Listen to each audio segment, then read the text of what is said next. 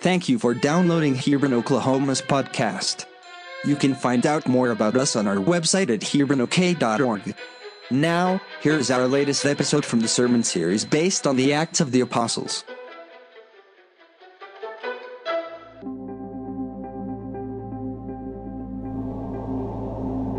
Ye men of Galilee, why stand ye gazing up into heaven? This same Jesus, which is taken up from you into heaven, shall so come in like manner as ye have seen him go into heaven. And it shall come to pass in the last days, saith God, I will pour out of my Spirit upon all flesh, and your sons and your daughters shall prophesy, and your young men shall see visions, and your old men shall dream dreams.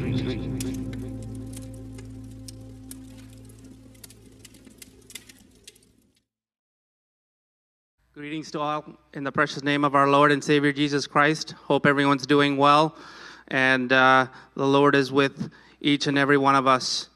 For today's meditation, I'll go back to Acts chapter 3,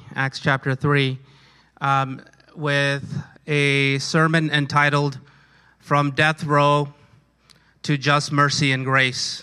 From Death Row to Just Mercy and Grace. You know, death row is a place that is a special part of prisons that people who are told that they will be executed will be placed. And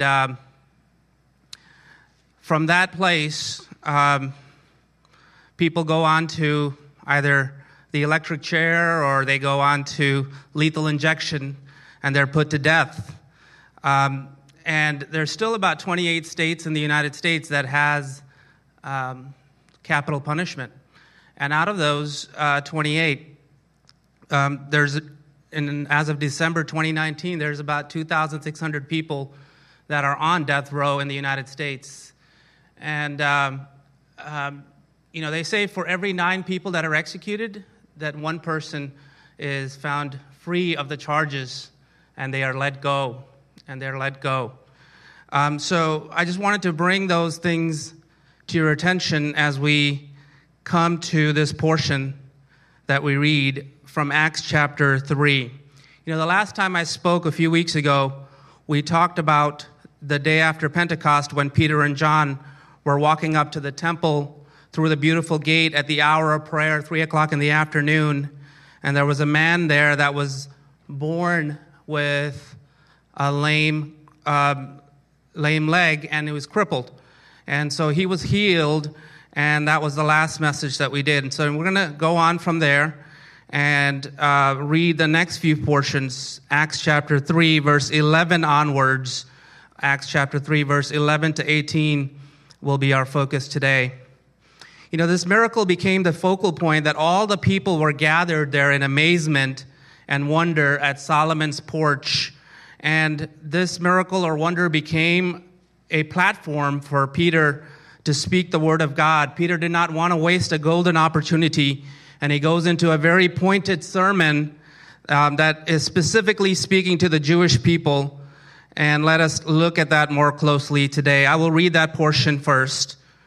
Acts chapter 3, verse 11 to 18. While the man held on to Peter and John, all the people were astonished and came running to them in the place called Solomon's portico or colonnade. When Peter saw this, he said to them, "Fellow Israelites, why does this surprise you? Why do you stare at us as if our own power or godliness had made this man walk? The God of Abraham, Isaac, and Jacob, the God of our fathers, has glorified his servant Jesus. You handed him over to be killed, and you disowned him before Pilate, though he had decided to let him go. You disowned the holy and righteous one and asked that a murderer be released to you.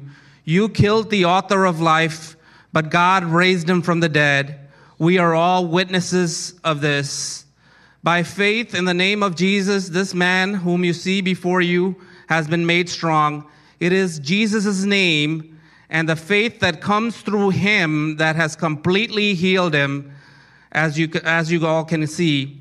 Now, fellow Israelites, I know you had acted in ignorance, as did your leaders, but this is how God fulfilled what he had foretold through all the prophets, saying that this Messiah would suffer. Amen. We're familiar with this portion, and we see in this portion how after Peter had done this wonder or miracle, he started to go into the Word, and he is very pointed at speaking to the Jewish people and saying a few things. And so we can see that points that he makes. He makes 7 points. If we can go to that slide, we can make 7 points in this story.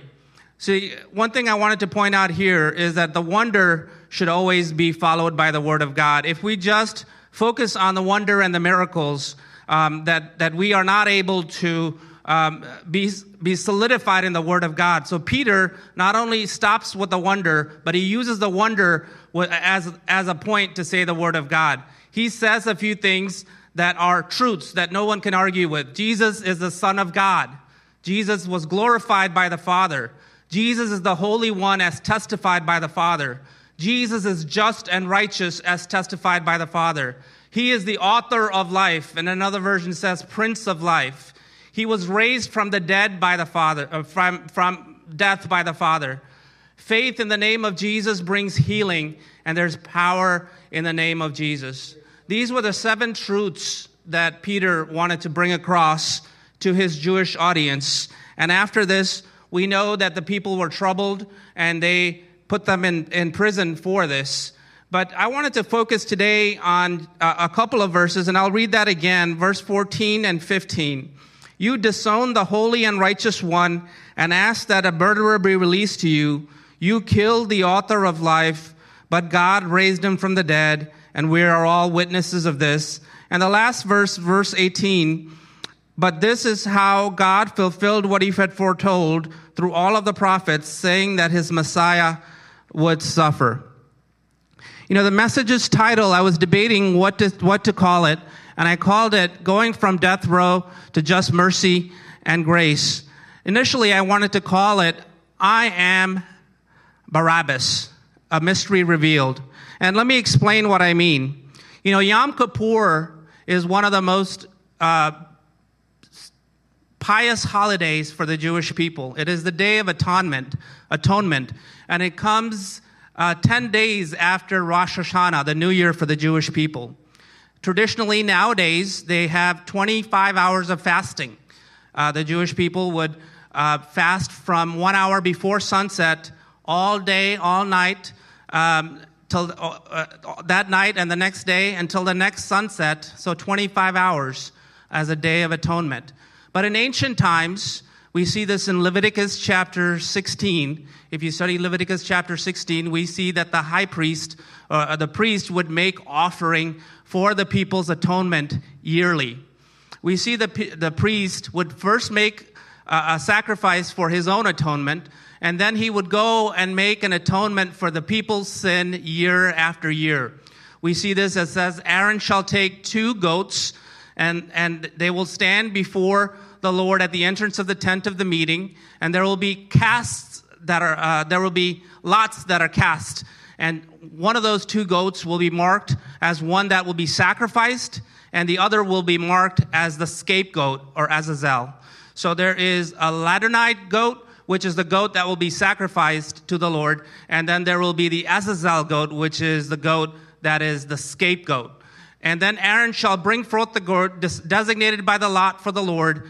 And then after sacrificing that sin offering, or the ladronite goat, he would take the blood of the ladronite goat and put it upon the head of the scapegoat, or the Azazel. And then he would free that goat into the wilderness so that it can go on to take the sin of all the people, all the Jewish people for that year. So that was the way that the Lord had traditionally set it up with the Jewish people for the atonement of sin. We see that in Leviticus, and if you have time, please go home and read that entire chapter and see how that is done. Now that way was changed by the Lord Jesus on the most important day, on the day of crucifixion. We see that on the day of crucifixion, there is a mystery that takes place on Good Friday, I should say. There is a mystery that takes place. We see that there is Jesus that is captured by the Jewish people, and now he is in trial before Pilate. And Pilate, wanting to let Jesus go and wanting to make a political move, he brings out two people. He brings out someone named Barabbas, and Barabbas is someone we'll go into and study a little bit here. He is actually mentioned in all four of the Gospels. There's very few people that are mentioned in all four of the Gospels, and again in Acts. You know, there's mother of Jesus, Mary, or a few of the disciples, but and a few people like Pilate, but Barabbas is mentioned, and there's something to be learned from the name Barabbas. That's a mystery that we'll go into, and how Jesus has overcome things for us. So we see that two people are bought out, and Jesus Christ, the Son of God, would come out, and the other person that was bought out was, as we see in the Gospel, someone that was a robber or murderer. In Matthew, it says that he was a notorious robber. He was someone who was an insurrectionist. He was one of the Jewish leaders that tried to overthrow the Roman government, and he had killed people. He was a murderer. So they bought out two people that could not have been opposite from each other, at least you would think. But if you look at the name of the meaning, Barabbas, Bar means son of, and Abba means father. So Bar Abbas is the son of the father. And Barabbas is mentioned in all four of the Gospels. He was a murderer, robber, and insurrectionist, as I said. But Pilate thought he would put up the worst criminal. But in fact, the ancient texts tell us that his first name was Yeshua, Jesus, son of the Father, Yeshua Barabbas. And on the other side, we have Jesus Christ. See, those identical goats that had to be very identical, that was placed in front of the sacrifice, and one became the Ladonai, which is the sacrifice goat, and the other goat became the scapegoat. And this is symbolic of that, and how Jesus, the one that should have been set free, is the one that is suffering and dying as a sacrifice for us. Not only, and we see that in Hebrews, if you study Hebrews chapter 8, 9, and 10, we read how the Lord had the first set up goats and calves and sacrifices of goats and calves as the way for sacrifice, but he saw that that was not good enough, and he sent his only begotten Son, Jesus Christ, for the redemption and transgression of our sins. So Jesus made the perfect sacrifice upon the cross, and he became the sacrifice, the Ladonai, the sacrifice for us, so that we, Barabbases, you might say, oh, I've never murdered anybody, I've never robbed anything. But if you've committed sin, and I've said this here before, with original sin or Adam's sin, we're all born sinners. And for us, the punishment of sin, as it says in Romans 6, the wages of sin is death. And the gift of God is eternal life through Jesus Christ. So every human being born into this world, if you are born just once, you are going to die twice. You will die a physical death, and you will die a spiritual death. And so you are on death row. Unless you believe in the Lord Jesus Christ as your personal Savior. And so what Jesus did was not something simple. I know that many of us have grown up in our churches here, and they've heard the word of Jesus from a very young age. They've studied all the songs in Sunday school, and every time you hear a message, this becomes old to us. And it goes in one ear and goes out the other, and it doesn't really stick in our brain. But what Jesus did was take us from death row, and because of the sacrifice he gave, the New Testament sacrifice, by giving his blood and becoming the sacrifice for us, what he did was he took on my punishment. He took on the punishment of Barabbas, the son of man, and made him the son of the Father, so that we can boldly approach the throne of grace. We can go and call our heavenly Father, Abba Father, only because of the sacrifice that has been made by our Lord Jesus. So it is not something to enter into lightly. It is something that the Lord Jesus did, and is not something that we need to take very lightly. We have the pleasure, the opportunity to be called the children of the Most High, the living God, and he made a way for us through his death.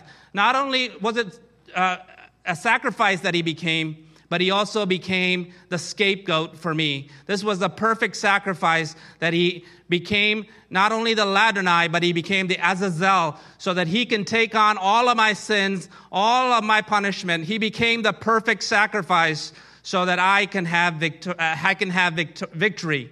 Jesus Christ, as we hear many times in the Lord's table, when Pastor John Verghese does the Lord's table, he talks about the vicarious death of the Lord Jesus. I looked up that word. Vicarious means becoming a substitution for us. He became our substitute. When we should have died, when we should have been on death row, and we should have been dead, it is only by the blood of the Lord Jesus that we have the right to be called children of God.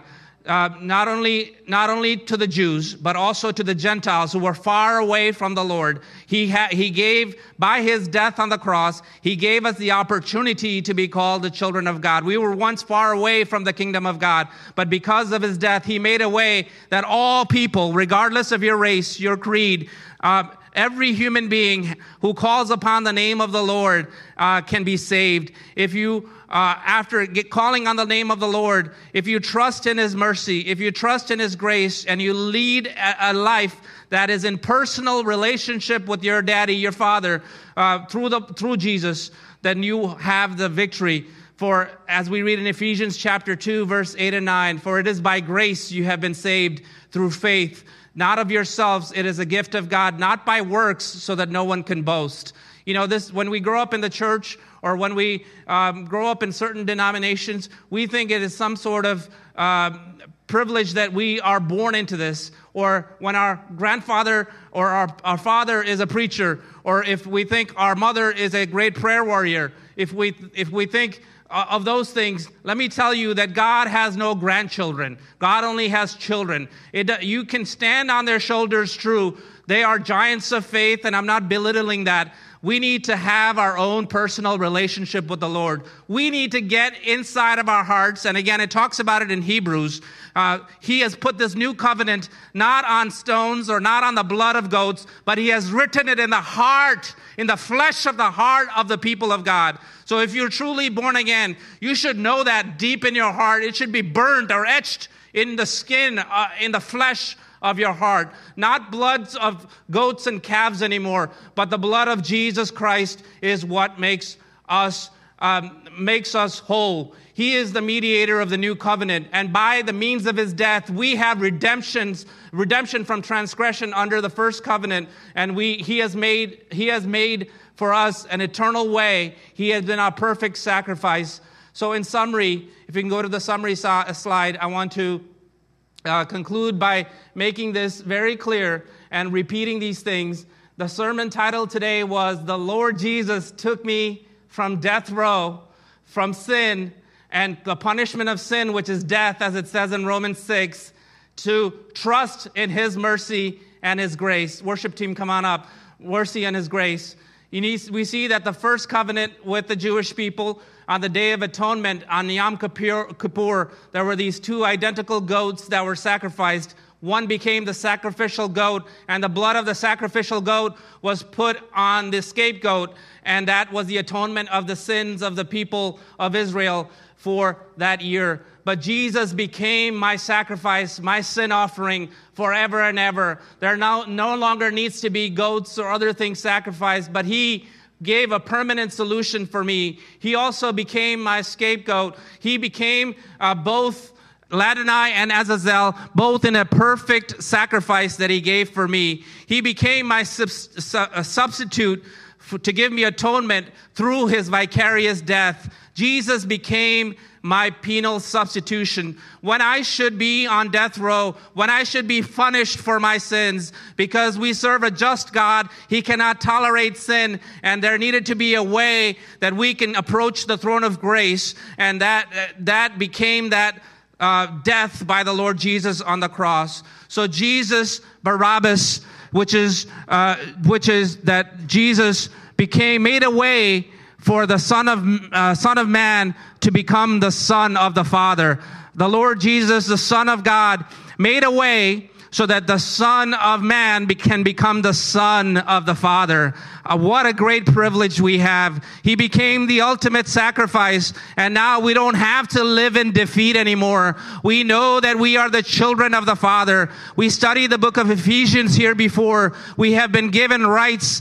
We have been adopted into the family of God. We have been given an inheritance, that we have been given a glorious inheritance and a hope. So there's no longer a need to be defeated. No matter what might be going on in this world, no matter whatever might be going on around us, we know who we are. We know who we belong to. We know that the Lord Jesus paid that ultimate sacrifice for me. He made a new way that I can boldly enter the throne of grace. The veil has been torn. The high priest does not need to go anymore, but I can go directly to the throne of grace and enter into the holy place and worship my God. I hope that this word was encouraging to you. I wanted to conclude by saying the next time we sing this song that says, I'll never know how much it costs to see my sin upon that cross. I'll never know how much it costs to see my sin upon that cross. As we are fully aware of all the pain and the suffering our Lord Jesus Christ went through, the Son of God that was there, the Word that was there before the beginning of the earth, before creation, He took the form of a man and came into this world. He took the form of a human being so that I can have atonement. He went through a vicarious death so that you can go from death row. I can go from death row to trust in His grace, His mercy. If you make this personal, you can have this go in one ear and go out the other. But if you make this personal, if you make it go into your heart and it's etched in your heart, and you are able to live, then you're able to live for Christ all the days of your life, and you will be with Him in New Jerusalem. May God bless you all.